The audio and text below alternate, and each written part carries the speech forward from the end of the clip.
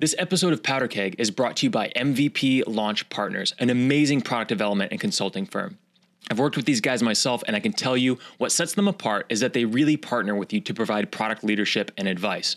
They take ownership of building a great product, whether it's a website or a mobile app or a software product. And for a limited time, MVP Launch Partners is offering up to 6 hours of free consulting for Powder Keg Podcast subscribers. It's an incredible deal, so go to mvplaunchpartners.com/powderkeg to get started. I was working so much, and I realized that I was working so much because I had this fear that I would look back on a year and think that I could have done more. And then I sat down and I looked back and I knew that I couldn't have done more, but I knew that I could have done better if I had been smarter. And if I wanted to be smarter, that took time. That's Sarah Adler, co-founder of Spoon University, which is a food network for millennials where the content is produced by college students. Sarah is Spoon University's chief technology officer, and she's grown their tech platform from inception through their eventual acquisition by Scripps and the Food Network family, which happened back in May of 2017. Sarah still leads tech and design today at Spoon, where their platform empowers more than 10,000 contributors who submit high-quality, engaging content. I'm your host, Matt Hunkler, and you're listening to episode 45 of Powder Keg Igniting Startups, which is a show for entrepreneurs, leaders, and innovators who are building remarkable tech companies in areas decidedly outside of Silicon Valley. I traveled to Midtown in New York City to meet up with today's guest, and I'm pretty pumped to share this conversation with Sarah Adler because her story is so unique. Of course, you're going to hear all about it for yourself in this episode, but we go from Austin, Texas to meditation monasteries in India to Northwestern University, where Sarah did her undergrad. Yeah, like we're going all over the place in this interview. We go from the night lab at Northwestern to college campuses around the country. Sarah experienced a ton before she and her co-founder, Mackenzie Barth, joined the Techstars Accelerator program in New York City. Today, post-acquisition of her company, Sarah still handles all things tech and design at Spoon, and she's primarily responsible for the site itself. You can find that at spoonuniversity.com. I recommend the avocado toast recipe. Her responsibilities include their internal analytics-based training tools that allow them to train, monitor, and provide feedback to their national member network, and even guide content creators to create unique, high-performing videos and articles, all about food and cooking. The thing I think is particularly awesome about it is that Sarah has no formal education in software development and taught herself to code by necessity, creating the first several versions of the site on her own. In this episode, we cover a lot, including how to scale a tech platform with your users from inception through acquisition and beyond. We also talk about how to stay mindful and keep your sense of sanity and self while leading a high growth business. And we're going to talk about how to empower your users and customers to create content for your website that will attract even more users and customers. And we get into so much more. It's a great story with plenty of lessons to be learned. So let's just set this thing off. Hey, thank you so much for being here, Sarah. I'm really excited to talk to you about Spoon University, everything you've been able to accomplish here. But before we dive into the company that you're leading right now, tell me a little bit about your background. Where'd you grow up? I am from Austin, Texas. Austin, Texas. And you moved to New York City directly from Austin, or did you go, I think you went by way of the Midwest, right? I did. I went to school just outside Chicago at Northwestern. And then as soon as we graduated, we moved up here, me and my co-founder. So what was your first sort of inkling that you might have entrepreneurial DNA? I am not even sure. Well, actually, I mean, hindsight being 2020, I can tell you the story about when my mom's boss paid me to make all the business cards for their appraising company. How old are you? 12 years old. You were 12 years old. But I knew how to design things on PowerPoint, and surprisingly, that was a good enough tool to use to make business cards. Pretty funny. That's awesome. But did you turn it into a business, or were you just kind of like raking in the dough, making business cards? I made like a couple $100s, and for me, as a 12-year-old, that was pretty all the money in the world. Yeah, it was pretty massive. That's great. I also, like, in college, didn't think that I was going to immediately start a company. Like, that wasn't the goal. Yeah. It was just that when Mackenzie and I started Spoon, it was originally a print magazine at Northwestern. Yeah. And we did it just for fun, kind of on a whim, to make something fun with our friends.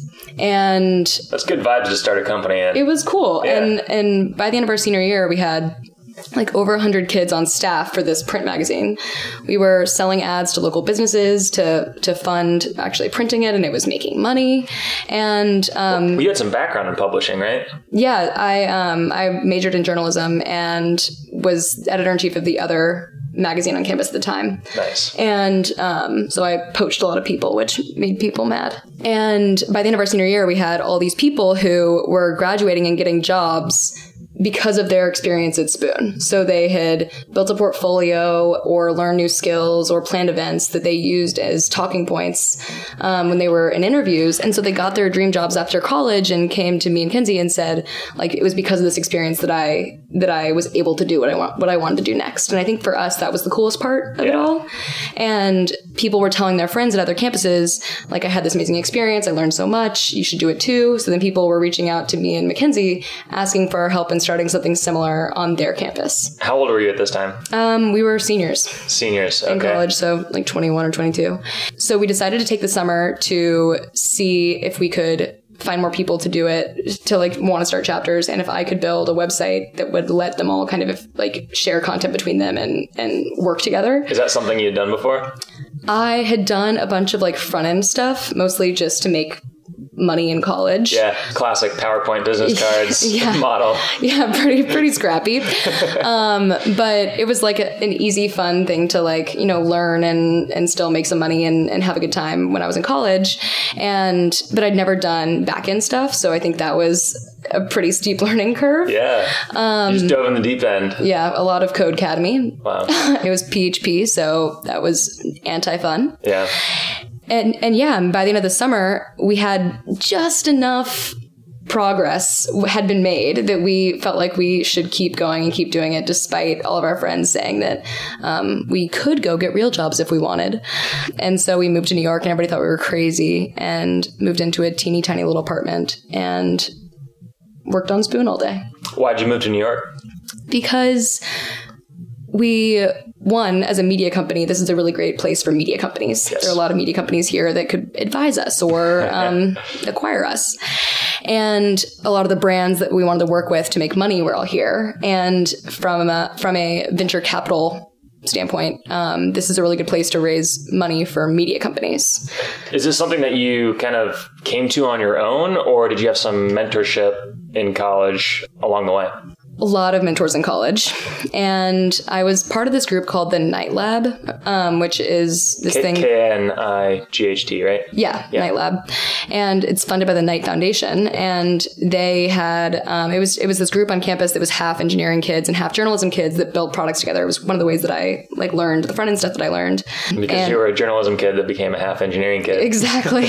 A lot of the people in that program were really helpful. Two of the people who ran that program, Jeremy Gilbert and Miranda Mulligan, were both early advisors in a way, and set us up with the Entrepreneurship Center in downtown Chicago that's associated with Northwestern. So we worked out of 1871, and that's where Techstars Chicago is based. And so I think we were all of a sudden kind of inserting ourselves into this world and trying to learn all we could about who we should talk to and how we bootstrap versus fundraise and what that means and what you need to do that. And I think we were just trying to navigate everything. And a lot of people gave us advice that we should go to New York. That's great. If you're getting consistent advice, usually from smart people, it's good to take it. Yeah. But before you went to the crazy city of New York, that's busy, lots of traffic, lots of energy, lots of media companies, to your point.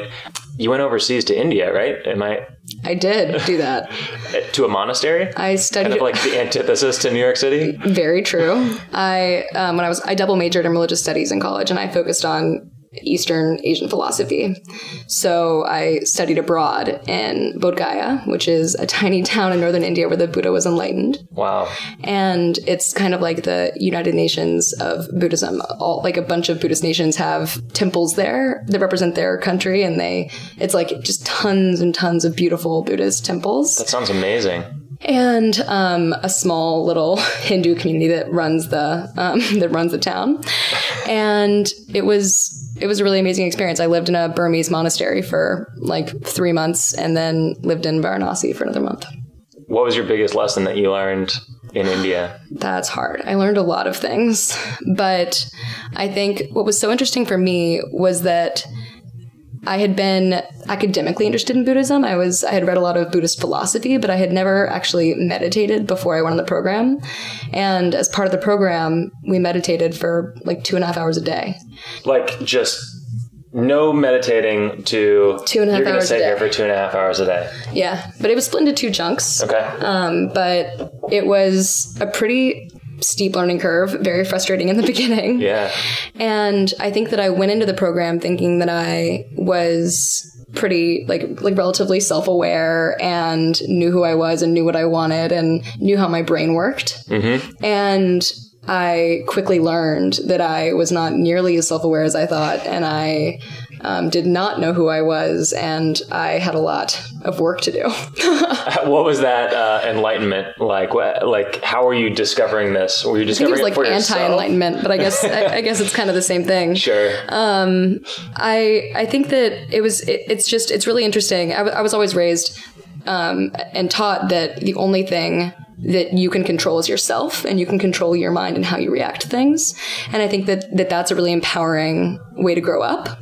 And when you start meditating, one of the things that a lot of people experience is that you learn that you can't control the thing, how you're reacting to things and how you're responding to things, or that so many of those things are so much more automatic than you realized. And I think that I found that in the beginning, frustrating and disempowering until you realize that that's like the first step in actually trying to make that a reality and actually trying to figure out how to control those things. So it was a very long process and it was very trying.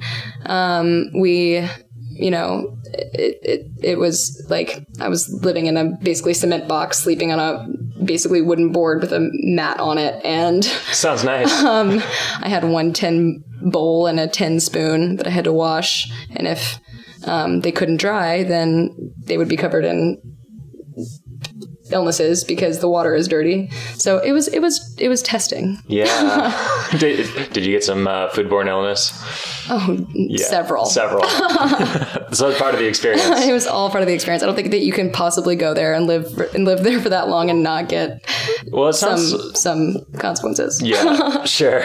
So it sounds like the whole experience was a growing experience, and you're probably having some breakthroughs every day where you're being broken down, building yourself back up. Were there some big breakthrough moments there that were sort of almost like transcendent? I remember the first time that I felt like I actually had a really amazing a really amazing like meditative experience was almost at the very end of the program. I had really frustrating experiences meditating, and we had a bunch of different instructors who were trying to help us think through things. And I think I got to a place where I was like, maybe this just isn't for me. Maybe this is too hard. And so I took a break when I was living in Varanasi and wasn't meditating. And then I think that I had some time to stop trying so hard, stop trying to figure out how I could make that work. And I think that I learned a lot about what that means to be trying so hard all the time and how that can almost get in your way. Mm-hmm. And when we finally got back to Bodh Gaya for the end of the program, I just had this really amazing experience where I felt like I kind of let go of trying to do something in a really like just trying so hard. It's so hard to explain, but I think that taught me a lot about like how I can try to understand that you don't need to change everything. Does that make sense? It does make sense. Yeah, it really does. I appreciate you sharing that because I'm sure it's a pretty personal experience, and I imagine it informs how you operate today as an entrepreneur. It definitely does. And I think that while I knew when I was there that I felt like I was in this totally separate place that almost was unrelated to my experience at home. Mm-hmm. And I knew that I was going to come home and forget so many of the things that I thought that I learned. And in a lot of ways, I tried really hard to retain those things and keep meditating and put into practice the things that I learned. But especially being an entrepreneur and starting a company, and like there's nothing that is more like, it's very effortful and trying and competitive and anxiety ridden for a lot of people to do this. And I forgot a lot of those things. And I actually had this really amazing moment about like 6 months ago where I realized, and I was working a lot. I was working like, 14 to 16 hour days, most weekends. I was working so much, and I realized that I was working so much because I had this fear that I would look back on a year and think that I could have done more. And that was the one thing that I knew that I could do. I could control how much time I was spending. Yep. And so if I didn't want to be able to look back and say that I could have done more. And then I sat down and I looked back and I knew that I couldn't have done more, but I knew that I could have done better. If I had been smarter. And if I wanted to be smarter, that took time. And if I was so busy doing things all the time, if I was so busy executing on all these things that I was trying to do, I wasn't actually picking what things I was executing on. I was reacting to all the things around me and not actually being purposeful in the things that I was doing. And that to be purposeful and to be creative, you need to create space for yourself to do that. And I felt like I almost relearned that after having learned that in a very different way when I was in India. I felt like I saw like a manifestation of that in my own life in a way that was, it felt really good to realize that again. And I've tried to get back to my previous moments of enlightenment. But how have you gone about doing that? I mean, that I can relate to that on so many levels. I have a very similar experience of college and fresh out of college, and just like feeling like I'm like fighting this demon that is like, how many hours am I putting in, and how am I optimizing every minute of every day? And the entrepreneurial culture feeds that. Absolutely. It almost, you wear it like a badge of honor. Oh, the glorification of busy is terrible. How have you shifted out of that? Or what ways have you tried to shift out of that? Well, I wrote myself a letter. Okay. With the 5 things that I was going to do to be more purposeful. Like a physical letter. A physical letter. Okay. And do you write a lot of physical letters? No, this was a special circumstance. Special letter. A special letter to myself to remind myself that I needed to take time.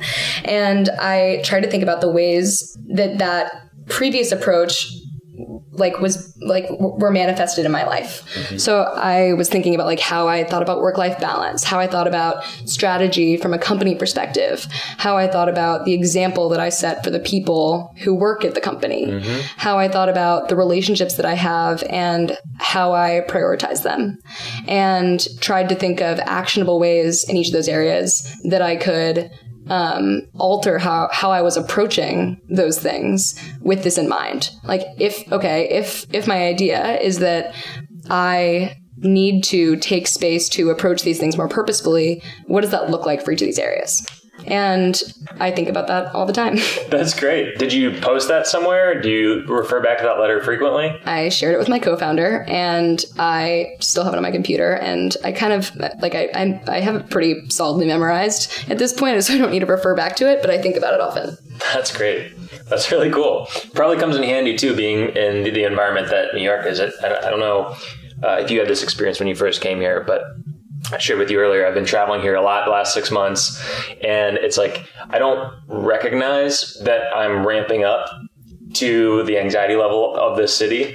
But every time I get off a plane, back to Indianapolis or to Raleigh or wherever I'm visiting, I'm like, oh my gosh, like grass, trees. Yeah. And like, it's like being space. A lobster in a pot. Yeah, exactly. You don't even realize what's going on. Exactly.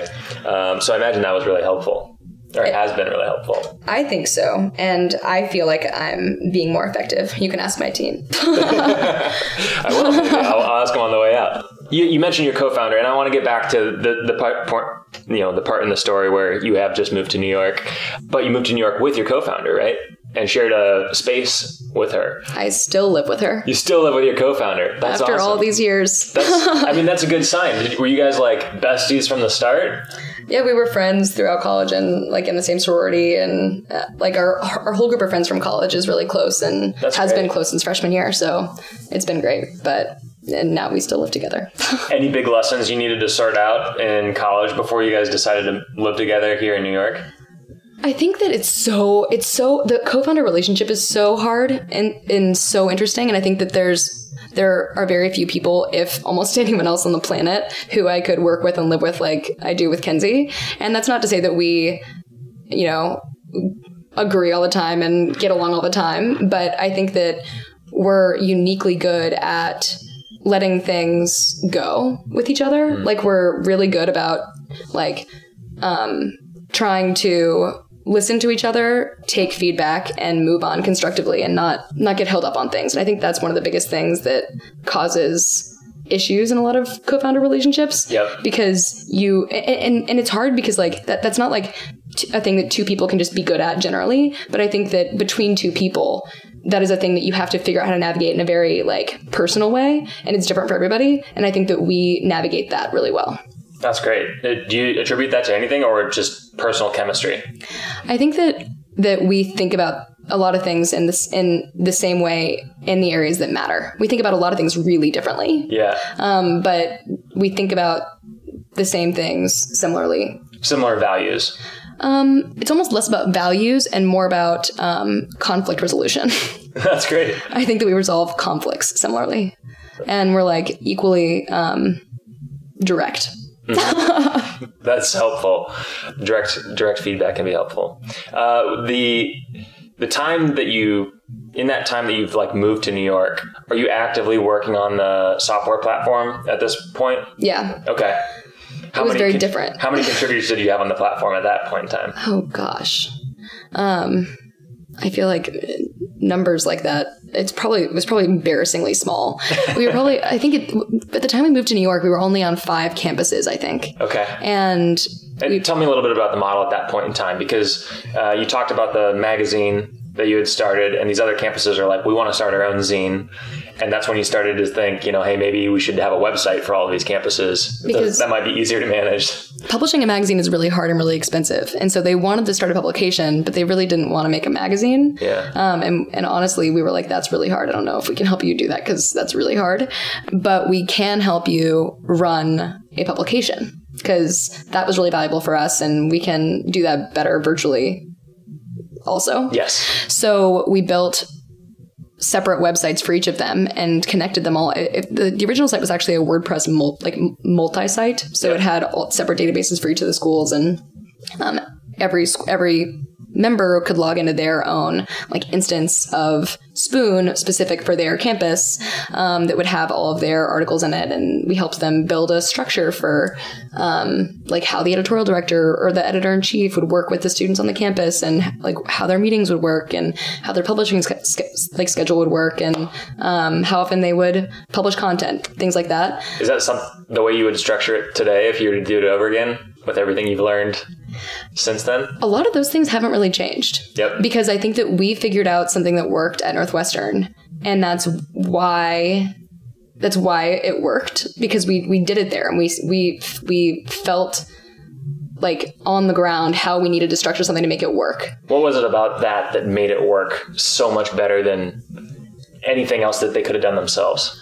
I think that one of the big things is that especially with student publications, there's a problem with information loss because the leadership changes every single year, and there's not a very good system for training people or passing down information. So it's almost like you're reinventing the wheel all the time. Yep. And I think that because I was the editor-in-chief of a magazine as a sophomore, I learned a lot early and then had 2 more years to do stuff based on the stuff that I knew. And so when Kenzie and I started doing Spoon, I had a lot more context than people would usually have when they were doing that. And so we had 2 years, as opposed to oftentimes you almost feel like you have 6 months or something after you get ramped up, right, to take those lessons and iterate on things and learn how to do something better. And yeah, so I think that we just had more time, kind of. A lot of time to incubate. Yeah. Yeah. Was there one metric or one thing you were really trying to measure and optimize? Was it page views? Was it time to getting contributors to contribute their first post? Was it, organic search visitors? What was sort of the thing you were trying to maximize for? That early on, we were not metrics driven. Okay. It was like, this feels good. I mean, it could have been, it was probably members and articles and views were the numbers we were tracking. Talk to me about members. What does a member mean? Like a student member of the publication. Okay. I think the team was really big and we were doing events and that it felt really good. It felt like a presence on campus. And then when we were expanding to the first few campuses, we thought a lot about like how they build a team, who's on the team, how they organize themselves, how they structure like the relationships between the people. Yeah. And so I think that in figuring those things out, we had kind of like built a formula for what worked. And then we tried to help the first couple of chapters do that. And in a lot of ways, like a lot of things have changed. We've automated a lot. We've built a lot of training and educational tools. And we've fleshed out a lot of systems that are different now than they were when we were at Northwestern. But I think that it's kind of surprising how much has not changed at the same time. You know? Do you still have training videos that you created in your first year in New York that are used today? Actually, we don't, because that would be really embarrassing, I'm sure. The quality has significantly increased in the materials that we have made as we have gotten additional resources and added more amazing people to the team. So no, but some of the like nuggets of truth are the same. Yeah, using the same principles, just a little bit nicer packaging. Yeah. Gotcha. Why events? Because you started this as a publication. It's a magazine. Magazine, you're just looking at circulation, how many readers you have. Why go through the hassle and headache of running events? For us at Northwestern, having a physical presence was so important to making it feel like Spoon was a thing, especially before it was a thing. Yeah. I think if things are only virtual, it's difficult. Like, things can go viral virtually, but it's really hard to feel the presence of something virtual like that unless people are actually talking about it in real life. Mm-hmm. And how do you get people to actually talk about things in real life before they're a thing without like physically getting people together and making them talk about something in real life? Yeah. And the physical presence has always been really important to us. And I think also a differentiator between us and a lot of other companies and publications that look like us. Sure. So something you continue to use to this day as a core piece of the value you provide. Definitely. That's awesome. And you run all of these as almost like licensing. So you don't have to run the events yourselves at this point. You've developed systems, strategies, and training, flashy new training. What was the secret sauce there of like being able to like take your hands off of it and say, technology can run this? Or do you still have an events team that like goes and runs these? So we actually don't control the events much at all. We just give them the resources and the tools to do it and the training and the system that we built. So originally the site was this WordPress multi-site. We wanted to give people all the training and tools that they would need to like learn all the skills they needed. We originally created PowerPoint slides that we would like put your first tool, all the first training into and send it out to people. But then we had to send new PowerPoints every time we made changes, and we couldn't tell if people completed it or not. So the first application that we built that was fully custom was a training application.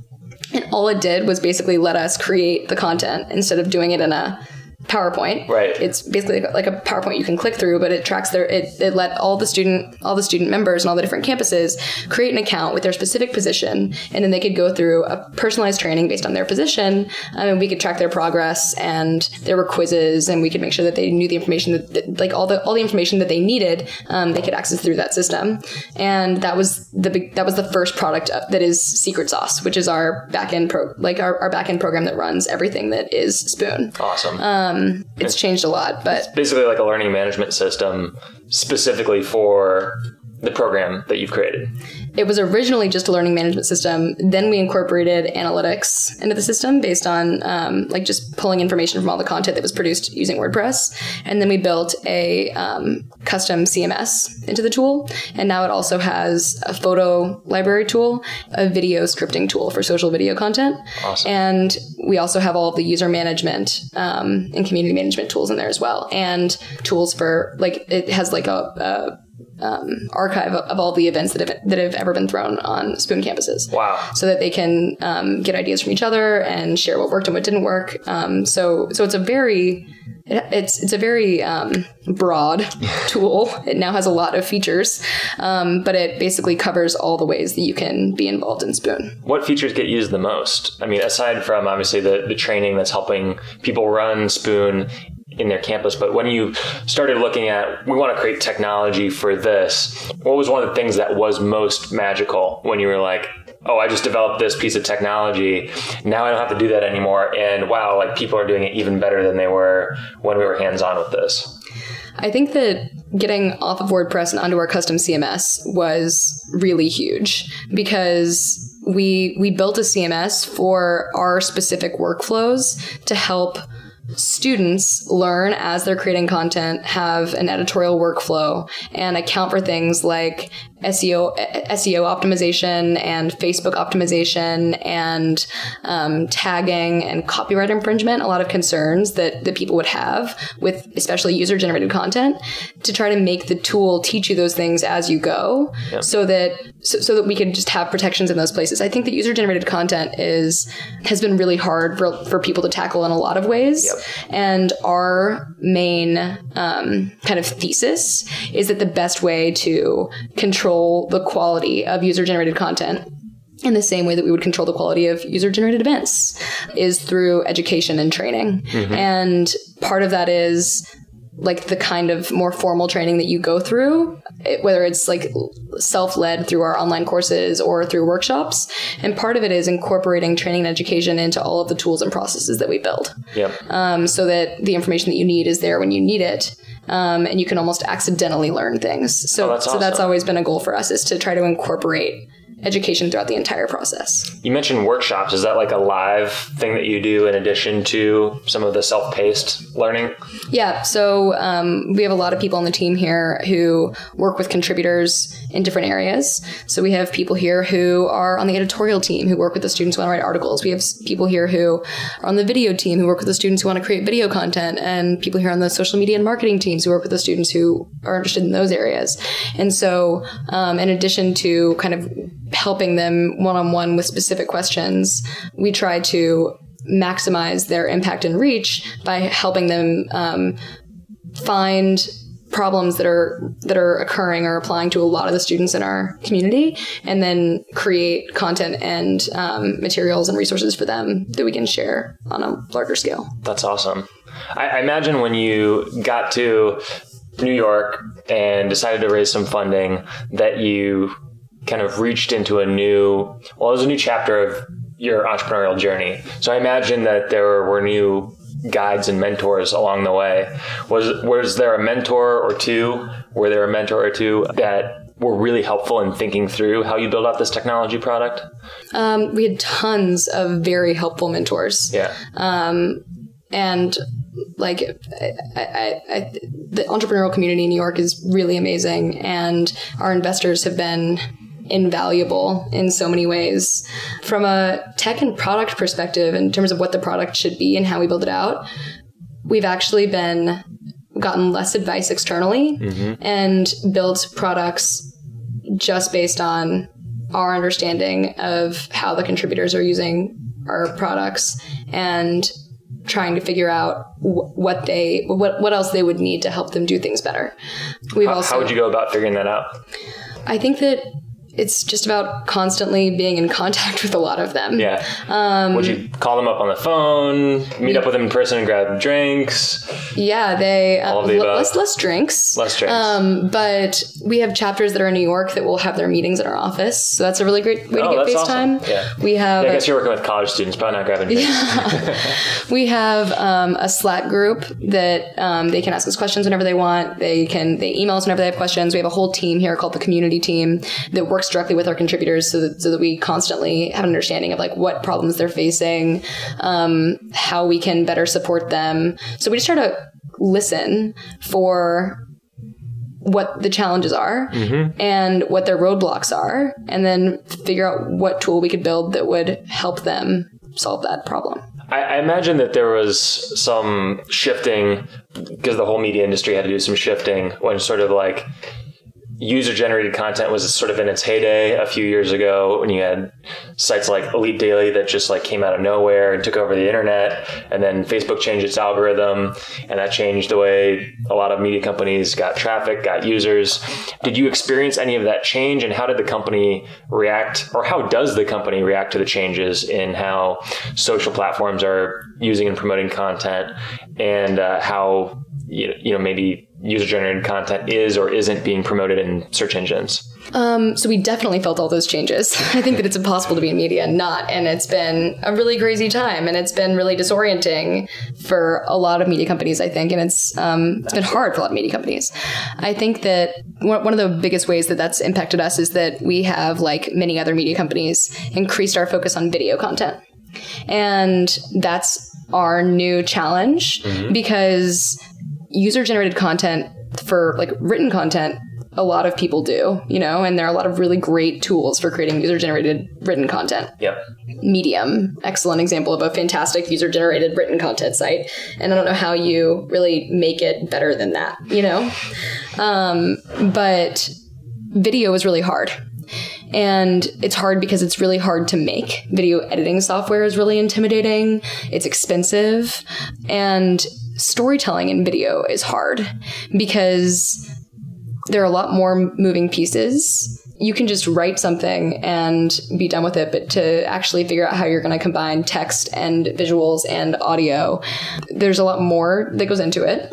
And it's really obvious if it's really bad. Yeah. And so I think that what we've been trying to do here is figure out, okay, we know that we have all of these really passionate people who want to learn new skills, who want to express themselves, who want to work in digital media, who want to share their story, whatever their motivation is. And we want to help them tell their story in the most impactful way possible. We believe that video is one of the most impactful ways to tell stories now. So how can we create tools for them that will help them feel less intimidated when creating video content? So that's been, from a product perspective, one of our most recent challenges. And we're building a tool now that basically lets people collaborate on the scripting and visual sourcing process for videos, so that students can work together to figure out like what visuals they're going to use in a video, which they can pull from a lot of like places on the internet that have like open source or like Creative Commons imagery, or we have systems that check for copyright infringement and stuff like that, so that we can help them avoid some of those pitfalls. Sure. And work together to write the script and tell a story in an attempt to try to help them feel less intimidated by that process. That's really cool. How's that going? It's a brand new feature. Okay. So we're working on it right now. Cool. And so far people, I think, are really excited about it. I think it's a really new thing that we're trying to do. And so we're working with the students to help them do that. That's awesome. Well, I'm looking forward to seeing that as it comes out on the Spoon website and all your social channels. Video can be so powerful. Have you done a lot of video yourself? I made videos when I was a journalism student in college, but that's kind of it. Yeah. So it's been a while. I leave the video creation to the video team. Probably a good call. Yeah, that makes sense. But they're very good at it. That's great. And how many contributors do you have now? Like 10,000. 10,000 contributors, potential video creators. Potentially. That's awesome. And so is your focus right now to get as many of those contributing as possible, or are you looking more for quality as opposed to quantity? Both with written and video content. We have a couple of goals.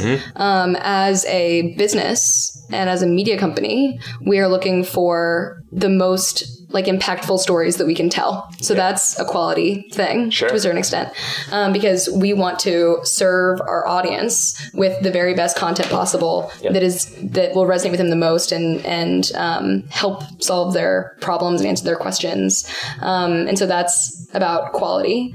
I think that when it comes to the members and how we think about activating them or pushing them to do things, like we see all of the contributors as our primary customers. We would never like try to force them to do anything ever under any circumstances. So we try to think about how we can create the very best experience for them to achieve whatever their goals are. So some of them want to get experience in marketing and events. And so we try to see whatever we can do to help create a space for them where they can feel confident doing that, where they know what resources they have access to, and where they can share those ideas with their friends. There's some people who are part of the community who really want to learn how to create videos. And now we can help them do that in a way that 6 months ago, a year ago, we couldn't.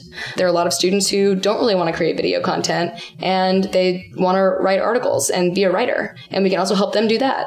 And we can hopefully help people who just joined for one of those reasons open their mind to new opportunities and figure out that they also want to take advantage of other opportunities in the community. But I think a core tenet of kind of like how we think about the community here is that we are building a product for these community members.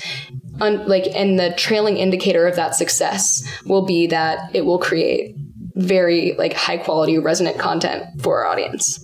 I really like the mission that you guys have, and it's cool that it came out of the college experience and that it's really college students that are creating this content and that are creating this community. You guys as co-founders aren't in college anymore, and people in college aren't the only people that cook, obviously. They might be the only ones that cook, avocado toast on rice cakes, but maybe not. That actually sounds pretty good to me. I still like avocado toast on rice cakes. There you go. Nice. I saw the video that you guys had. We'll link it up in the show notes. Why not grow that beyond college students? I think that the content still applies to people beyond college students. And while the majority of our audience is between the ages of 18 and 24, they're not all in college. I think that the systems that we've built for the chapters on college campuses is pretty specific to the college space. Yeah. Because it takes advantage of a lot of the infrastructures and the systems that are already in place in colleges. I think people know what it means to be a part of a student publication, and they are already having meetings for their clubs and organizations, and they are in a space and in a time in their lives when they're looking for personal and professional development and adding to their portfolios. And I don't think that those things don't apply outside of college, but I think that all of them existing at the same time is specific to college. It's also been part of how we fit into. So the company was acquired in May. Spoon University has been acquired by Scripps Networks Interactive, which owns the Food Network and Travel Channel and HGTV. And they're launching a new brand called Genius Kitchen, which is another food brand in the food.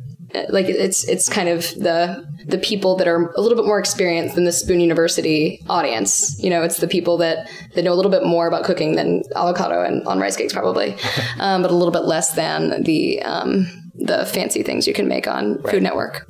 And we fit into the family of brands that we're now a part of in a very interesting way because of our unique focus on this one demographic that we can reach in a more meaningful and impactful way than we could if we were to broaden that focus. Sure. What technologies are you most excited about? I mean, with so many breakthroughs in AI and machine learning, are you paying attention to some of those things? I imagine augmented and virtual reality could be pretty interesting at some point in time. Is that on your radar right now? Is that something you kind of play around with or capture ideas for? 100% on my radar, and it's so much fun to play with. There's so much exciting stuff happening. I know. In the space in general, you're seeing really fun things, AR that can actually help you in a real way in life. And I think that we're finding probably less so far in food in AR than in spaces like home. I think we're already seeing really interesting applications around the home space and augmented reality. I think that VR is awesome and it's so much fun to play with, and I've had a lot of fun, especially in the entertainment space with virtual reality. But I think that and the technology is changing so rapidly that you can see where it's going, but in a lot of ways, I think that it's not at a place where we have immediate applications. So we're not right now investing resources in those spaces, but it's so much fun to play with and think about how down the line, when technology does change very soon, and kind of grow to the place that we would be able to take advantage of augmented reality with our content to be able to help people have a better experience while grocery shopping, to help them figure out recipes that they could make, or like practice things in a virtual space. I think that there's so much potential there, and it's so close, but it's a fun space to play around in. Definitely. It's a good city to be in too for that. And you see a lot of that stuff early, even just going to some of the spaces like Samsung's space where you can go and play with all their gadgets. Yeah. Tell me a little bit about what it's like to be here in New York City as Austin, Texas, hailing from Austin, spending some time in the Midwest, in India, by way of India. What's New York like as a city, and then what's it like as a tech community? As a city, I love New York.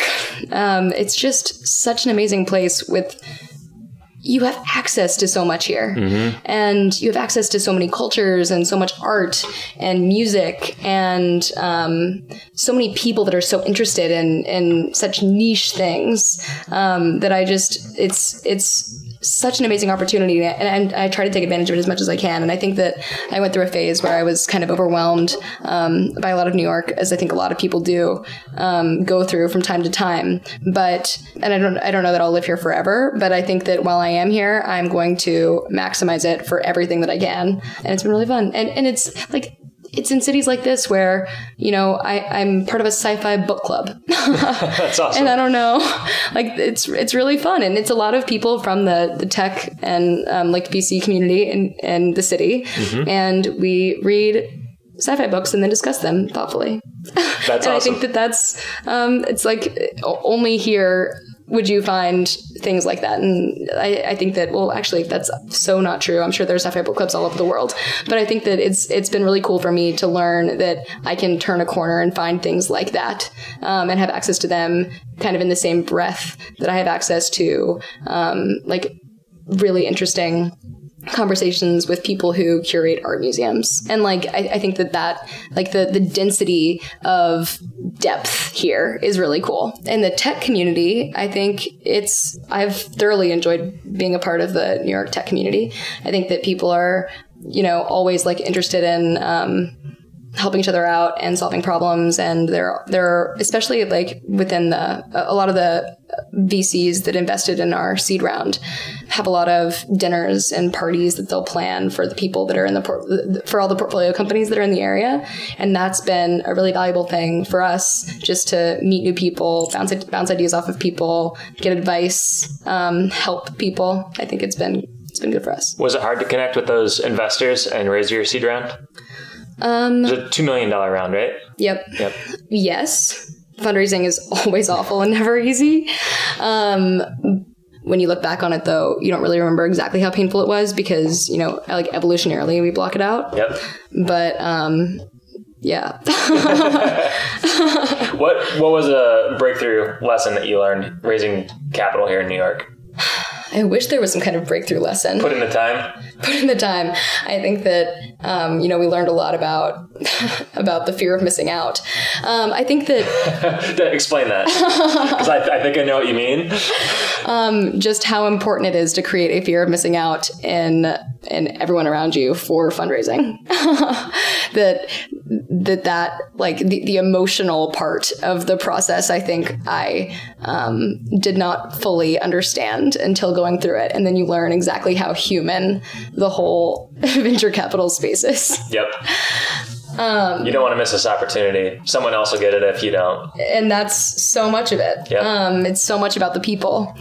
And, for us, we went through the Techstars Accelerator program in New York. And I think that was massive for us. It was credibility indicator. Yeah. And just like the program was so helpful for us. It really helped us refocus and prioritize and learn how to be metrics driven and learn how to change from being people who executed on things to people who can run a company. Yep. And I think that Techstars was invaluable for us. and learning those skills, and still is. The Techstars community is great here in the city. I love Techstars. Just worldwide, it's really impressive what they've accomplished and how they've helped entrepreneurs. Yeah. I'm glad to hear that was helpful for you. Thank you so much for taking time to share some of your story. And it's really cool what you've accomplished. If people want to find out more about you, about Spoon, where can they find you? So Spoon, you can find at spoonuniversity.com, and you should check out our Facebook page, Spoon University, and follow all the videos that we're producing there. And for more on me, I am Spoon, so no, I am on Twitter. It's Sarah E. Adler, Sarah with an H. So yeah. Awesome. And we'll put that in the show notes as well so people can find it. Thank you so much. Yeah, thank you. That's it for our interview with Sarah Adler, but it does not have to be the end of the conversation. You can hit up Sarah on Twitter at Sarah E. Adler. That's Sarah with an H, E. Adler. And you can also find her work, of course, at spoonuniversity.com. Check out some of the recipes, some of the information about food. You might find it interesting. I know I certainly have. It's a rabbit hole that is a lot of fun to go down, so make sure you check that out. And for more stories on entrepreneurs, leaders, and professionals outside of Silicon Valley, make sure you give us a little subscribe on iTunes. You can find us at powderkeg.com/iTunes. It's a handy dandy link we created just for you. You'll want to subscribe there because we have some amazing guests coming up. So please don't miss that. And while you're at it, please leave us a review on iTunes. This is how we reach new people, and the positive reviews we've already received have helped us dramatically grow our audience. We've got a helpful companion website at powderkeg.com. You can find show notes for this episode as well as all of the past articles and interviews and even events. So if you're interested in events and meeting me in person or maybe some of the rest of the Powder Keg community, come on out to one of our Powder Keg pitch nights. We have them all over the United States right now. But at those pitch nights, you can come and connect with other tech entrepreneurs, investors, and professionals that are just like you. We also live stream those events. So if you can't make it out in person or if we're not in your city yet, you can check us out at facebook.com/powderkeg. Again, you can learn all about those events as well as new articles and episodes of Powder Keg Igniting Startups at powderkeg.com. I'll see you there, or we'll talk to you on the next episode.